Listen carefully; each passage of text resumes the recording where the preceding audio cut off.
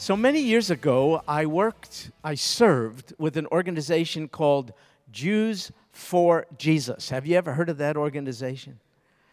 They do marvelous, marvelous work. I would don a shirt that said that, Jews for Jesus. And then I served with them in Chicago. And I would find a street corner in Chicago, downtown Chicago, during its heaviest time of pedestrian traffic. And I would hand out tracts, gospel tracts, but we called them broadsides because we made them bigger. And the reason why we made them bigger is that we thought people passing by in a crowd are going to be more likely to grab onto one if it was larger. As they went by, we could just put it in their hand, you know what I mean, and increase the probability that they will accept it, and who knows, maybe read it later. And we tried to be creative a little bit to try to get folks interested, sort of like a hook, to get them to take this tract expressing a simple gospel message in a creative way, we hoped. And one of those tracts had on its cover this title. It said, "You too can have beautiful feet." That's what it said. And it had some drawings of feet. You too can have beautiful feet. And it's taken from a passage of Scripture. Perhaps you're familiar with it, in Isaiah. You too can have beautiful feet. So I'm handing these things out to whoever wanted to take it and having conversation with whoever permitted me to have conversation. And I noticed out of the corner of my eye there was a man standing, leaning against a wall and watching me the whole time. I must be honest with you, I got a little nervous. You know, I got this shirt on. It's sort of a target. And I'm just out there handing out this stuff, and who knows what this guy is thinking. And then he starts coming over to me, and I'm getting really nervous at this time. And then he says, "I have never seen anything like that." This is what he said. I said, "What do you mean?" He said, "That is the best advertisement for your podiatry office I have ever." He said, "I too am a podiatrist." He said, "Where is your practice?" This is the most clever marketing tool. And I said, "It ain't nothing." No, I didn't say it. But I just thought, oh my goodness, I think he sort of missed the intent of what I was trying to do, what that tract said, just a tad bit. But have no fear, you will not leave here misunderstanding that passage tonight, because we're going to see it in the text before us in Romans chapter 10 tonight. You too can have beautiful feet.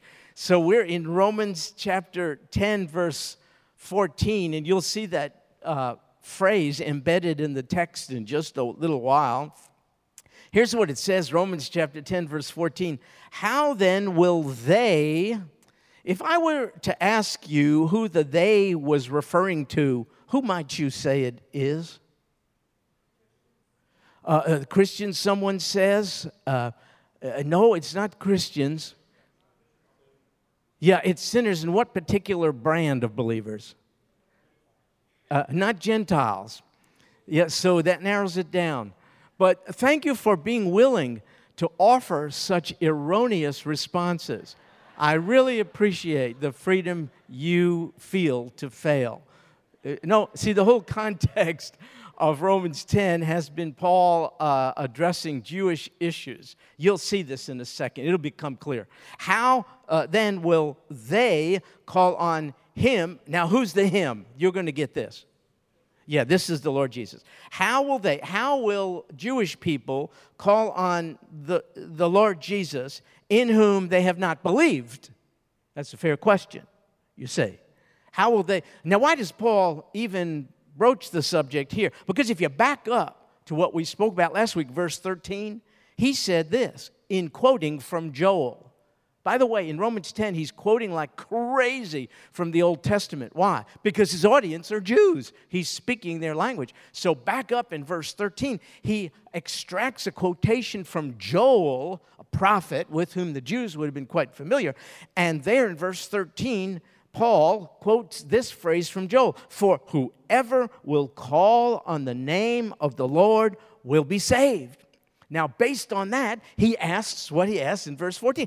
If it's true, whoever will call on the name of the Lord will be saved, then he could ask the question, yeah, but how can they call on him if they don't believe in him? And then he says, how will they believe in him in whom they have not heard? And how will they hear without a preacher? See how he's backing things all the way back to the preacher. There has to be preaching, there has to be about the Lord Jesus. Then there has to be hearing, and then there has to be believing, and then there has to be calling on the Lord Jesus. Lord Jesus, forgive me a sinner. Be my Savior and Lord. That kind of thing. So here's the deal. It's real simple. If you're wondering how people get saved, God has very clearly ordained that in order for people to get saved, they have to hear about the Lord Jesus, who is the Savior. So if you get nothing else about tonight, let's not make it complicated. If you want to know how people get saved, it's simple. They have to hear about the Lord Jesus. Now, it's not enough just to hear. I got that. But without hearing, nothing else takes place. Nothing beyond it. I mean, if they're not hearing, they can't be believing. And if they're not believing, they can't be calling. You see what I mean? So it all starts with someone announcing a message that unsaved people could hear and then receive. In other words, the means of salvation that God has chosen, the means by which people can be saved is this. A person who knows the gospel must share it with someone who doesn't. That's how it works. A person who knows the gospel, that's good news about the finished work of Jesus Christ for our sin. The person who knows the gospel must share it with someone who doesn't know. That's how the process of redemption takes place. Now, God could have done this in any manner of ways, but I'm telling you, this is the means he chose. There's a preacher, then there's someone who hears what's preached, and then based upon what that person heard, they believe, and based upon their belief in what they heard, they call out to the Lord Jesus so as to make him their personal Lord and Savior. And then they are redeemed, they're saved. That's how it works. So the text says, how will they hear without a preacher? Now, what does that mean? Does that term preacher, is it limited only to those men who are called into full-time vocational Christian service and preach in churches Sunday after Sunday? Does it mean them? Yes, but it's not limited to them. It includes them. Now, how do I know that? Because the Greek word underlying the very simple word preach simply means to announce.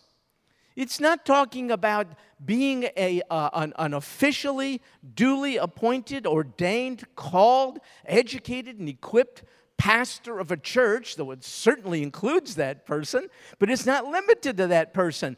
This is a calling on the life of anyone who has heard and believes the gospel. Anyone who knows the gospel is given the privilege and obligation to announce it to someone who hasn't heard the gospel. That's the sense in which this preaching is to take place. And the rhetorical question asked is, how can anyone hear without someone proclaiming and announcing the gospel message? Now, pastors do it Sunday after Sunday from behind a pulpit, which is wonderful. But listen to what most studies indicate. Of all those who accept the Lord as personal Savior, it's a wonderful number, 7% of those who come to know the Lord do so through the preaching of pastors in churches on Sunday. Isn't that wonderful? 7%. So if you invite an unsaved friend to this church on Sunday, there's a strong possibility your friend is going to hear about the Lord Jesus. And your friend might be so moved by the Holy Spirit that your friend who has now heard from the preacher about the Lord Jesus may come to believe in the Lord Jesus and then find his or her way into the connection center back there and call upon him in a very personal way as personal Savior. So if 7% of all those who are saved are done so through the formal preaching ministry of our evangelistic gospel-sharing preachers across the land, if you do the math, that means 93% who come to know the Lord not through the wonderful preaching of our ordained clergy, but through one person who knows the gospel, sharing it with one other person who doesn't. That's how I got saved. One person in the military who knew the gospel, so lived the life in front of me that I was attracted to it and asked him questions.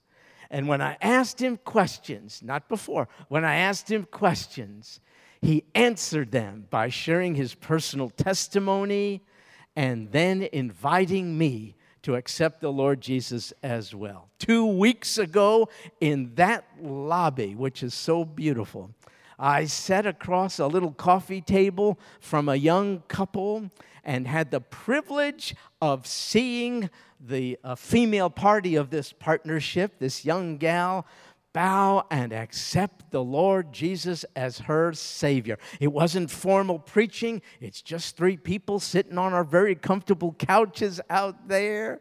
And this lady had questions, and her friend brought her. He knows the Lord. She didn't. That's a good friend, by the way, don't you think?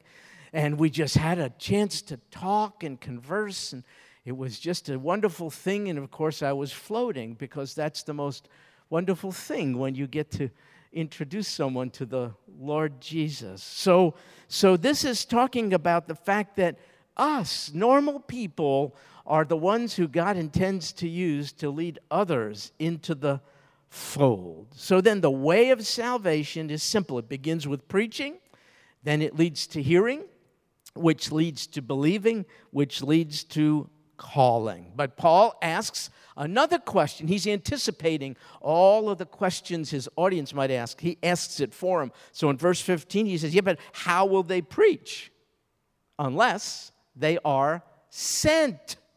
By the way, this verse we're reading now has been almost universally taken by the body of the Lord Jesus as one of our premier mandates to do Great Commission work. This verse right here.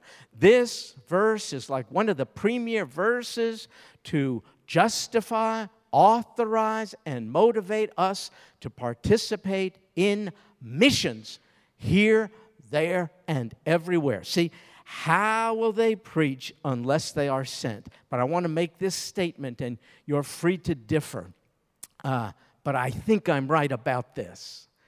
The original intent of this statement, how will they preach unless they are sent, has to do with people being sent to share the gospel with Jews. That's the context. Now, you can challenge me, and I'd be glad to meet with you also in the lobby and lead you to the Lord. You have to examine the context. Now, I didn't say it only applies to the Jews, but I'm saying this Great Commission obligation primarily applies to the Jews. I'm not writing this. I'm just reading it to you. How will they, once again, who's the they? Read the context and you'll see it's unsaved Jews. Excuse me, not the they there. How will they, the Christian who goes with the gospel message, how will they preach to the Jews unless they are sent? You know what this means? If the gospel has relevance to anyone, it surely has reference to Jewish people. You see? Look. Let's say I have young children at home, and I want to persuade them I am a loving father. But I don't go to any of their Little League baseball games. I skip over that and instead attend the Little League baseball games of the kid next door. Let's say I do that. If I did that, neither my sons nor the kid next door will ever come to believe that I am a loving dad. If we take the gospel, which was offered by Jews to Jews about a Jewish Messiah, if we skip over them and take it to other people groups only while skipping over the Jews, how can the Jews ever believe that Jesus is their Messiah? And how can the rest of the world really believe he's relevant to them?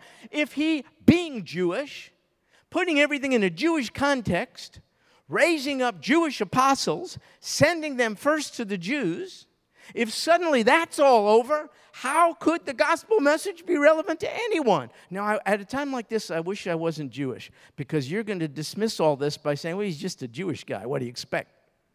No. But I would like to be a Bible guy.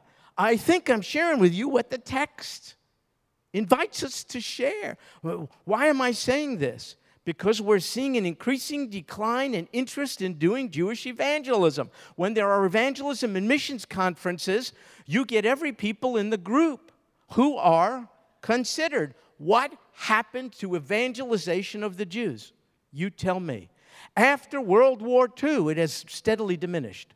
After World War II, the church, out of sympathy for 6 million murdered Jews, got on the evangelistic bandwagon. But now there's great sympathy for Muslim people, as there ought to be. Please don't misunderstand. This is not an either-or thing. No soul is worth more than another. But now, I must tell you, forgive me, it's almost a novelty thing to embrace Muslim evangelism to the exclusion of Jewish evangelism. But I did not write Romans 1:16. Did you know that?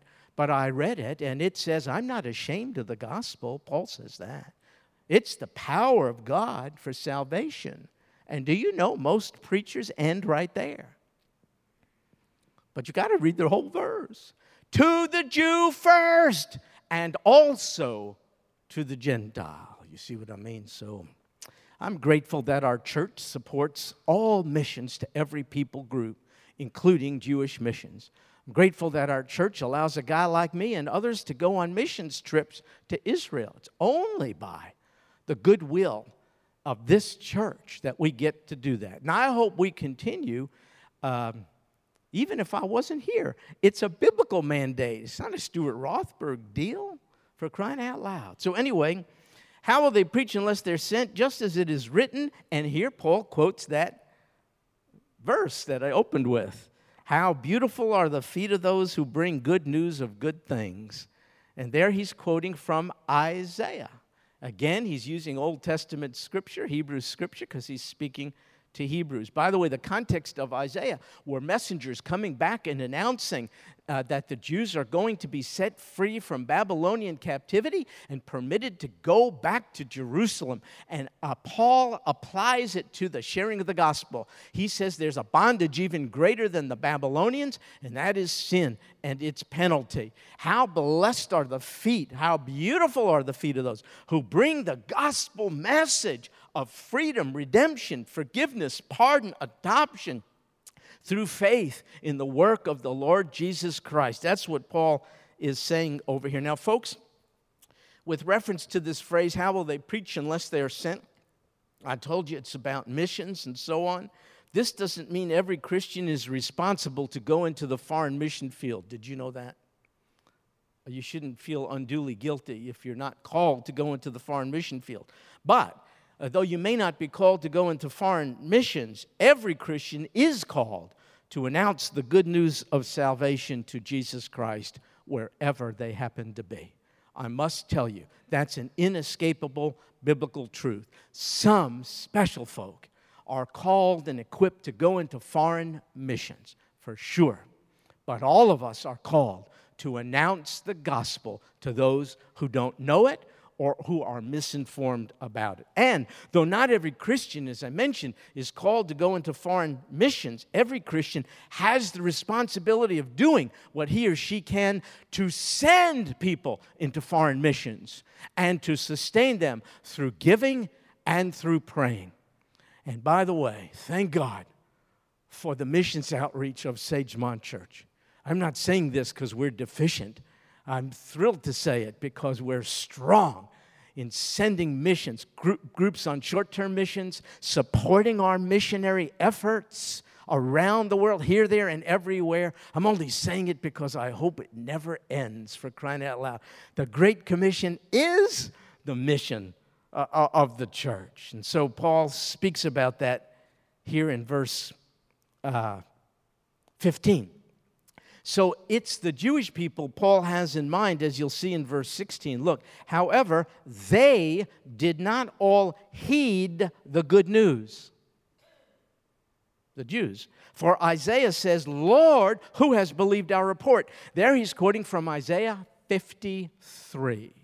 Lord, who has believed our report? In other words, Paul says in Isaiah's day, most of the Jews didn't believe. Paul says, and in my day, most of the Jews don't believe. Why not? Well, verse 17. See, faith comes from hearing. Hearing by the word of Christ. You know that verse, don't you? That's a famous one. Faith comes from hearing. Hearing by the word of Christ. It actually means the word about Christ. That's what it actually means. Faith comes from hearing, and hearing about Christ is what engenders faith. So listen to this.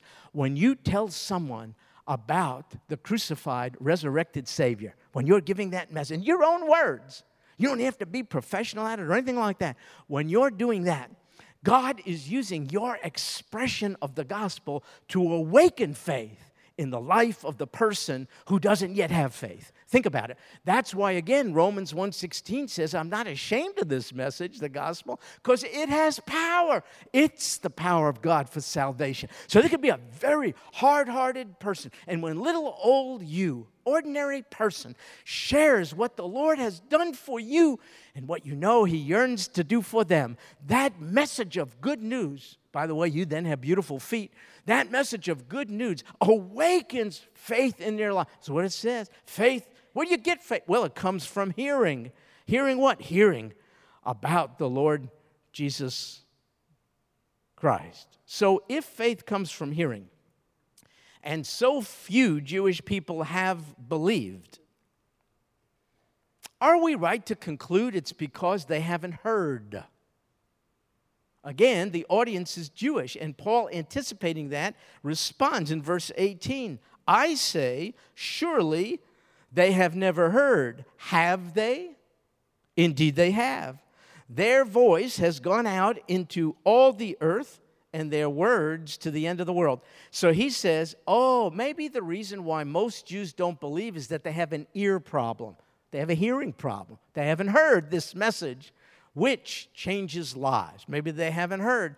Then he gives as a response a quotation from Psalm 19. You can read it. See, he's quoting from Old Testament. And the quotation is, their voice has gone, the voice of things in creation order. You know what Paul is saying? There's something called general revelation. Jews, Gentiles, everyone is without excuse because they can know things about God merely by what He has created. But then Paul implies, not only do the Jews have general revelation, on top of it, they have what the second part of Psalm 19 speaks about. They have written revelation. General revelation is God's testimony through creation order, available to everyone. Special revelation is God's testimony through Scripture. Only the Jews had Scripture. Israel's neighbors didn't have it. God gave Torah, the first 5 books of Moses, and Tanakh, the rest of the Old Testament, to the Jews. Paul is saying, what do you mean they haven't heard? Are you kidding me? They hear the voice of creation crying out, Israel, give praise to the Creator. Secondly, they have the testimony of Scripture. They have the prophets, for crying out loud. No, the reason for Jewish unbelief is not that they have a hearing problem, it's something else. On top of it, in Paul's day, there wasn't one person in Jerusalem who hadn't heard of the birth of this special, prophesied, predicted baby who would be Israel's king. That emanated from Jewish Scripture.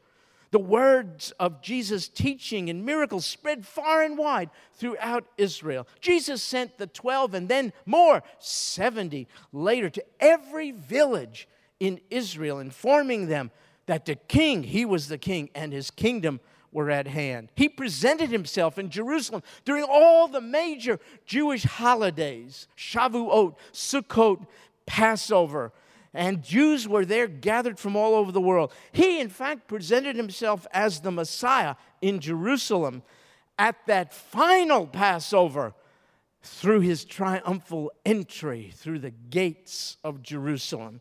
After his death, burial, and resurrection, he was proclaimed to be the Messiah to Jewish people who had gathered in Jerusalem from all over the world. And when persecution drove the early church out of Jerusalem, the believers went abroad with the gospel preaching primarily to the Jews. Where did Paul go first when he went to a new area? The synagogue. Not only the synagogue, but first the synagogue. Paul's point is, what do you mean they haven't heard? They've heard. It's inconceivable that the Jews living in Paul's day hadn't heard about Jesus. Well, they heard, but they still rejected what they had heard. So maybe their problem is not with their ears. Maybe their problem is with their head. Meaning, though they heard stuff, maybe they didn't understand that stuff. So they didn't have an ear problem, but they had like a brain problem. And that's what Paul responds to in verse 19. But I say, surely Israel did not know. The Greek word means with full understanding. Surely Israel didn't understand, did they? And now he answers his own question. First, Moses, again, he's quoting from Moses, relating to a Jewish audience. Moses says, I'll make you jealous. I'll make you Jewish people jealous by that which is not a nation. You know who that's a reference to? Gentiles. Gentiles. Moses prophesied there would be a day when God would arouse the Jews to jealousy because Gentiles would come to hear of and embrace the Jewish Messiah, rejected by the Jews. And God will use this to make the Jews jealous. He says, I'll make you jealous by that which is not a nation, by a nation without understanding. I will anger you. Then he quotes from Isaiah in 20. Isaiah is very bold and says, I was found by those who did not seek me. I became manifest to those who didn't ask for me. Look at this. Israel, how could you claim you heard but didn't understand? Good night. Yours are the prophets, the feasts, the temple, the law of Moses. Are you kidding me? You had the benefit of all this. You were spiritually attuned. You were the most spiritually privileged people on earth. How could it be that you claim you don't understand the word about Jesus, but Gentiles? Not lower on the IQ scale, that's not what it means, but far less privileged spiritually. They didn't get the law of Moses.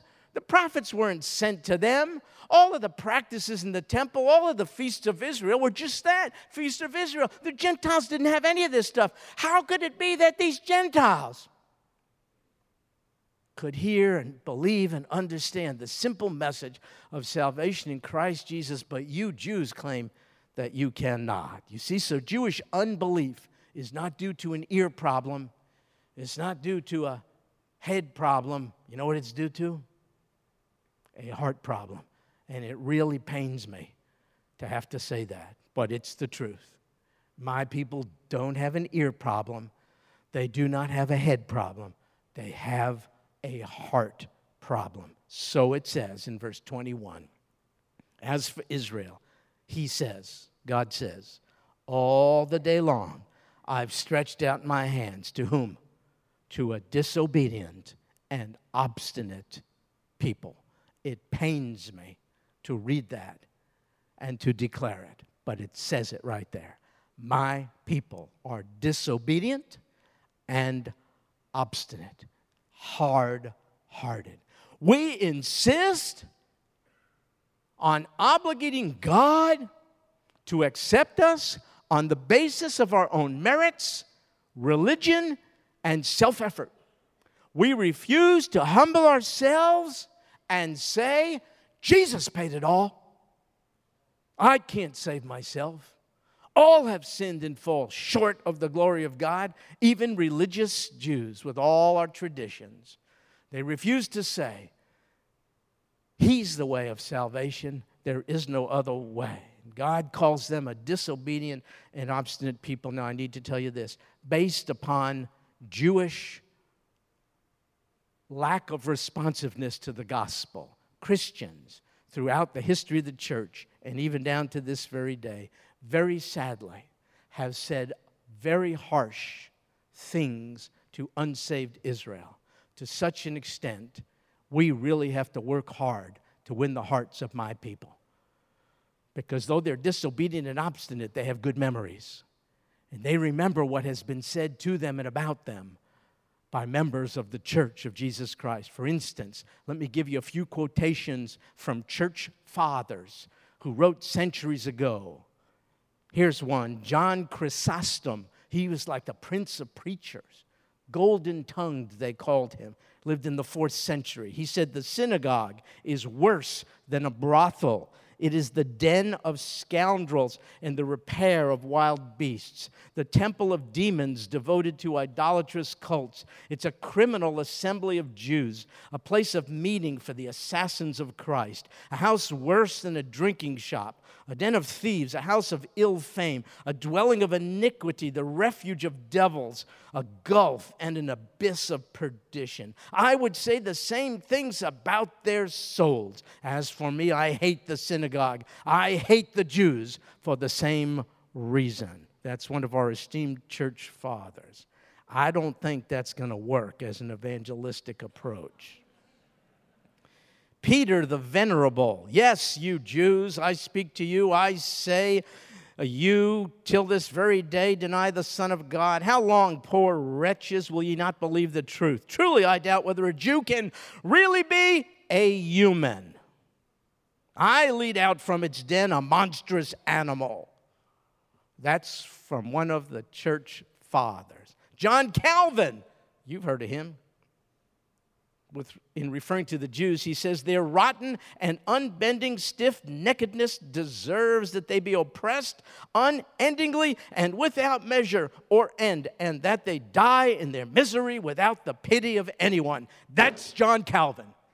Now, my people are disobedient and obstinate, but holy Toledo. I'm not so sure my people are rejecting Jesus as much as they are rejecting his representatives. Holy moly. That's just not going to warm up the hearts of people. That's just not going to work. Martin Luther. You've heard of him. Lutheranism. What then shall we Christians do with this damned, rejected race of Jews? Let me give you my honest advice.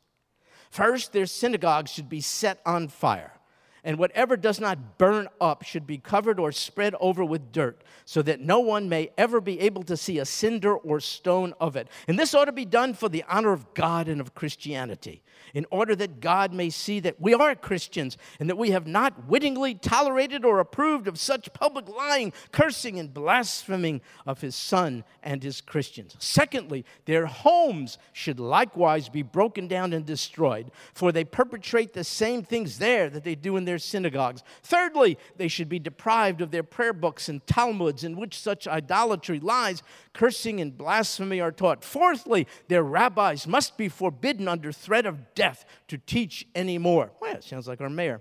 Fifthly, passport and traveling privileges should be absolutely forbidden to the Jews. You cannot protect them unless in the eyes of God you want to share in their abomination. To sum up, dear princes and nobles, this is his recommendation to the government. You princes and nobles, to sum up, who have Jews in your domains, if this advice of mine does not suit you, then find a better one, so that you and we may all be free of this insufferable, devilish burden, the Jews. Martin Luther wrote it. Adolf Hitler read it and did it. The Holocaust got theological support from Martin Luther. My people are disobedient and obstinate. The Church of Jesus Christ is the same. It has hardened itself to the very people for whom the Lord Jesus died. Today you have something called replacement theology, which is exactly the same as what these church fathers were after. Because the Jews are disobedient and obstinate and have rejected their Messiah, he has rejected them and replaced them with the church. There is no plan for Israel anymore. The Jews are a forsaken people. That's replacement theology. But I want you to see this, and I'll close with this. We're still in verse 21. I've been emphasizing the character of my people as disobedient and obstinate, but please notice the character of God. All day long, he says, I've stretched out my hands to that very people. It's a picture of God. See if you can get the image in your mind. With his arms extended, the palms of his hand open to Jewish people. It's a picture of him beseeching them and inviting them, pleading with them to come to him. The church fathers extended a clenched fist. Almighty God extends an open hand. And what's more, this he doesn't do temporarily or briefly or for an instant or a while. Look, all the day long. You may give up on my people. The church may. These church fathers may. But the head of the church ain't. All the day long, I stretch out my hand. He knows who he's seeking to win, a disobedient and obstinate people. Though they are this way, he is a different way. Grace greater than everybody's sin. In their hard-heartedness, God has turned away from the Jews for now and to the Gentiles with the gospel. But God's favor to the Gentiles, don't misunderstand it, did not ever change his love for the Jews. He ain't done with us yet. Where else do you get the 144,000 in the book of Revelation? If God has replaced us, where did those people come from? They're not Irish, they're not Italian. 12,000 from each of the 12 tribes. That's in the last book of the Bible.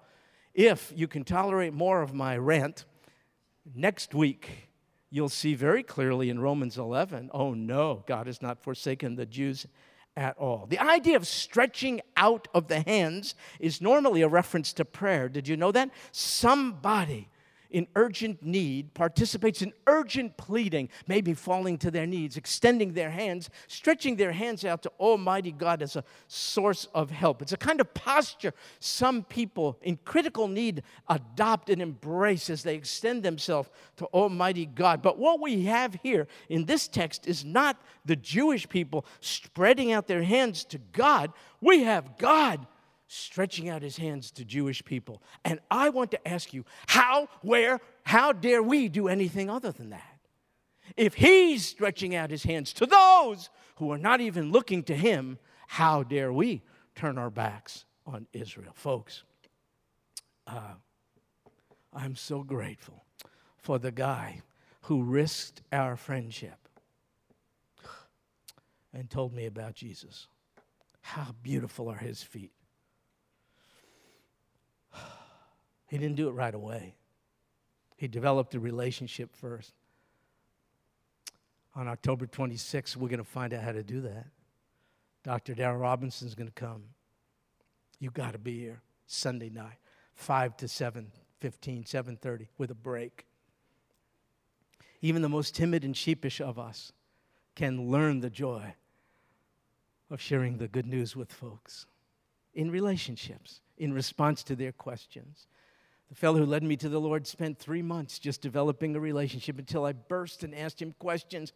They were real fancy, like, what makes you tick? And then he told me how Jesus has changed his life. And a week later, I had many questions, and a week later, I asked Jesus to be my Savior. That was in 1973. I still looked upon that person as my spiritual father. He's an Italian guy. Santo Stefano is his last name. Saint Stephen. I called him Guido, which is Italian for guide.